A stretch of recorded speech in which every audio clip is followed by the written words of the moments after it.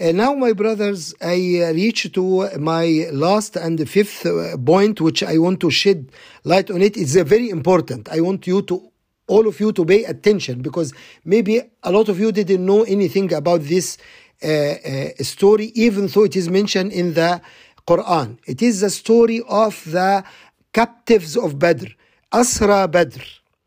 Why this is so important? Because the Muslimin take captives. 70% were in captivity of the Muslimin, from big personalities in Quraysh. They become captives in the hand of the Muslimin, and they took them to Al-Madinah. So the non-Shia claim, pay attention, claim that Umar stand against the Prophet. And he told him, why you are taking captives? We should kill all of them. We shouldn't take captives from Quraysh. They fought us? No, we have to kill them all. Why do you take captives? And he was so strong in his position against opposing the Prophet ﷺ. That is what they say. But the Prophet told him, no, that is the account of the non-Shia. But the Prophet told him, no, let's say those at the end, those are from our families, from Quraysh, and we can get some ransom for them, and they are rich people. And the Prophet insists that he take those 70 captives. Pay attention. That is the account of the non-Shia. And they said that later the Quran descend on the Prophet to support the opinion of Umar and put down the opinion of the Prophet. And they said, look the Quran, what the Quran said in Surah Al-Anfal, verse number 67, 67, the verse said what? ما كان لنبي أن يكون له أسرى حتى يثخن في الأرض. We are not allowing you, Ya Muhammad. We didn't give you permission to take captives. ما كان, no prophet is allowed to take captives حتى يثخن في الأرض, until he achieve a decisive victory on the enemy. تريدون عرض الدنيا. You seeking the gainings of this dunya. والله يريد الآخرة. But Allah is wishing or seeking the hereafter for you. Wallahu azizun hakim. They said, the non-Shia, wallahi, my brothers, excuse me for my language or my anger, they consider this verse come to talk to the Prophet, directed to the Prophet. Allah accusing the Prophet that he do something not allowed for him, that he disobeyed Allah subhanahu wa ta'ala, and that he did that because he is looking for the spoil of the dunya. That is the Prophet in their eyes. That is their beliefs regarding the Prophet, and then they come later and say, oh, ya Muhammad, we love Muhammad. Which Muhammad you are talking about? Which Muhammad you are talking about? The Muhammad of this ayah, or the Muhammad of in Surah Abasa wa Tawalla? Or the Muhammad in Surah وَلَوْ تَقَوَّلْ عَلَيْنَا بَعْدَ الْأَقَوِيلِ لَأَخَذْنَا مِنْهُ بِالْيَمِينِ وَقَطَعْنَا عَنْهُ الْوَتِينَ? Which Muhammad you are talking about if you attribute all these bad things to Muhammad sallallahu alayhi wa sallam? Muhammad make mistakes. Muhammad intentionally look at females. Muhammad has ambition to marry the wife of his adoptive son. Muhammad sallallahu alayhi wa sallam looking for the dunya. That is Muhammad in their books, my brothers. That is Muhammad in their books. And then they come and claim, we love Muhammad. لا حول ولا قوة إلا بالله. Hypocrisy. Total hypocrisy. They claim that this verse, go to this verse and read it. Surah Al-Anfal, verse number 67. All the non-Shia, they claim that this ayah came regarding the Prophet. And Allah supporting the opinion of Umar. That's why they fabricate hadith that the Prophet said, if there was a prophet after me, he should be Umar. MashaAllah. MashaAllah. لا حول ولا قوة إلا بالله العظيم. So what was the story? What was the reality? The reality was something totally different from this account. Actually, before the fight, directly before the fight, the night before the fight, the Prophet asked the Muslimin that don't take captives. We are not allowed to take captives. They told him, especially the Ansar, why ya Rasulullah? We want to take captives so we make money. In addition to the spoil of war, we make money of these captives, especially those Quraysh. It's a big honor to have some captive from Quraysh, and those people are very rich. We can ask for a lot of ransom for them. The Ansar start to make jidal with the Prophet regarding this issue. They insist to take captives while the Prophet said no. They think that the Prophet said no from his mind. Then the revelation come to tell them that it is not Muhammad, he is not Muhammad who decide. Allah telling them, ما كان للنبي, I didn't allow for any prophet, Muhammad or any other prophet, to have captives. So it is not the opinion of Muhammad, it is my ruling, Allah subhanahu wa ta'ala ruling. ما كان لنبي أن يكون له أسرى. So this talk is not directed to the Prophet. It is directed to whom? To Al-Ansar, who insist to take captives, not the Muhajirin.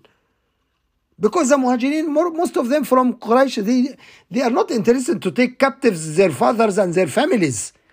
It was the Ansar who just want to be proud of that, and to request a lot of ransom for these great personalities. By the way, one of them was Al-Abbas ibn Abd al-Muttalib. One of them was Aqil ibn Abi Talib, who had been forced to join the army of the Kuffar. So they want to big ransom. So the Ansar want to captives. The Prophet tell them no, and the Quran come to tell them that is not the Prophet who make the decision, that is Allah. ما كان لنبي أن يكون له أسرى. We didn't allow that for any prophet, Muhammad or any other prophet. حتى يثخن في الأرض. That is your first battle. When you are achieving final victory, conquer of Mecca, then you can take captives. حتى يثخن في الأرض. تريدون عرض الدنيا. تريدون, Allah talking to a group of people, talking to the Ansar. You, ya Ansar, you wish for the spoil of the war. You are not looking for the hereafter or the best interest of Islam or to carry out the orders of Allah subhanahu wa ta'ala. You are looking for something else. تريدون عرض الدنيا. So Allah talking to them as a group. If Allah talking to the Prophet, he should say to read, you, to read. But he said, here he said, turidun, you guys, plural. Because he talking to the Ansar, turiduna arad ad-dunya, wallahu yuridu al-akhirah, while Allah wants the akhirah. So the talk was not directed to the Prophet. It was directed to the Ansar, who their eyes was fixed on the dunya. Because you know the Ansar, most of them were very poor. So of course it becomes opportunity for them to change their lifestyle from poverty to a more rich life. And that's one of the way. But at the end they insisted. The Riwayah said that they insisted to take, even with the revelation, they insisted to take captives. Then the Prophet told them, okay, if you insist to take captives, make sure Allah revealed to me that as the number you take in captivity and you disobey Allah subhanahu wa ta'ala, the next battle you are going to suffer killed in action 70%, the same equal number. The same equal number will be killed from you in the next battle. They told him, we agree, Ya Rasulullah. They just, their eyes were focusing on the spoil of the dunya. That's why when they start this Saqifa. Who starts the Saqifa? The Ansar started the Saqifa. Sa'd ibn Ubadah al-Khazraj started the Saqifa. Because that was in their hearts. And we will find that in many other occasions. Maybe later we talk about it, especially after the Fath of Mecca, the conquer of Mecca, when they come complaining to the Prophet why he distributes the spoil of war and give more to the Muhajirin and didn't give as much to the Ansar. They rebel against the Prophet, and there was a Quran revealed regarding that. So the love of the dunya was in many of them. I can't say all of them, but many of them, the love of dunya was there in their hearts. Yes, many of them were loyal to Imam Ali and to Ahlul Bayt alayhim salam, but many also, the hubb of the dunya, the love of the dunya was in their heart, because they are coming from deep poverty. And that's why when they get promised by Abu Bakr and Umar, the new regime, that they will give them a lot of things, a lot of rewards, a lot of financial rewards, a lot of spoil, they accept, they go with the stream, and they accept the khilafat of Abu Bakr and Umar and the conspirator. In the beginning, they wish to stay with the khilafat. First, they want to take the leadership, everything. But then they concede and then, okay, you appoint a leader from you and we appoint a leader from us. When they found that failed, they said, okay, let's stick with Ali. At least Ali will be fair. But when Abu Bakr and Umar and I told them, no, don't worry, we are going to give you a lot more. Ali will not give you as much, because Ali will be restricted like the Prophet. But no, for us, we will open that. They rush with them and they fail Sayyidah Fatima Zahra. Now we know why they fail Sayyidah Fatima Zahra. Now we know the deep roots of the conspiracy. Why? Why all that happened to the Ummah? So the Prophet told them that the number you will take in captivity and disobey Allah, the next battle you will suffer killed from you, the Ansar, the same number. They said, we'll agree, we accept that, deal, no problem. And they go ahead. And during the fight, the riwayat said that during the fight, the Ansar was so careful not to kill from Quraysh, but to take captives. While Imam Ali, that's why Imam Ali, most of those who has been killed was the sword of Imam Ali. Because most of the Ansar in the army, they were not fighting to kill. They were fighting to take people in captivity, to make money. See the difference? It's very important, my brothers, to understand that. To keep those in captivity, to ransom them later on, to change them to money later on.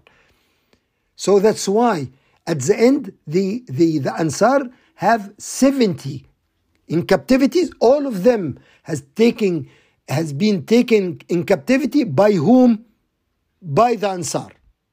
70. That's why the promise of the Prophet to them, the warning the Prophet gave to them, the next battle, the battle of Uhud, they lost 70 get killed from the Ansar in the battle of Uhud. And when they kept crying, the Prophet told them, didn't I tell you? That is because the 70 you take in captivity. Allah punish you that 70 has been killed. I told you, I warned you, and you accept the condition. Now suffer the consequences. 70 of them has been killed in the battle of Uhud. So where is the role of Umar here? Nothing. Nothing. The name of Umar has never been mentioned in that at all. He neither supports taking a cap. Actually, he was even if he was against taking captives, not because the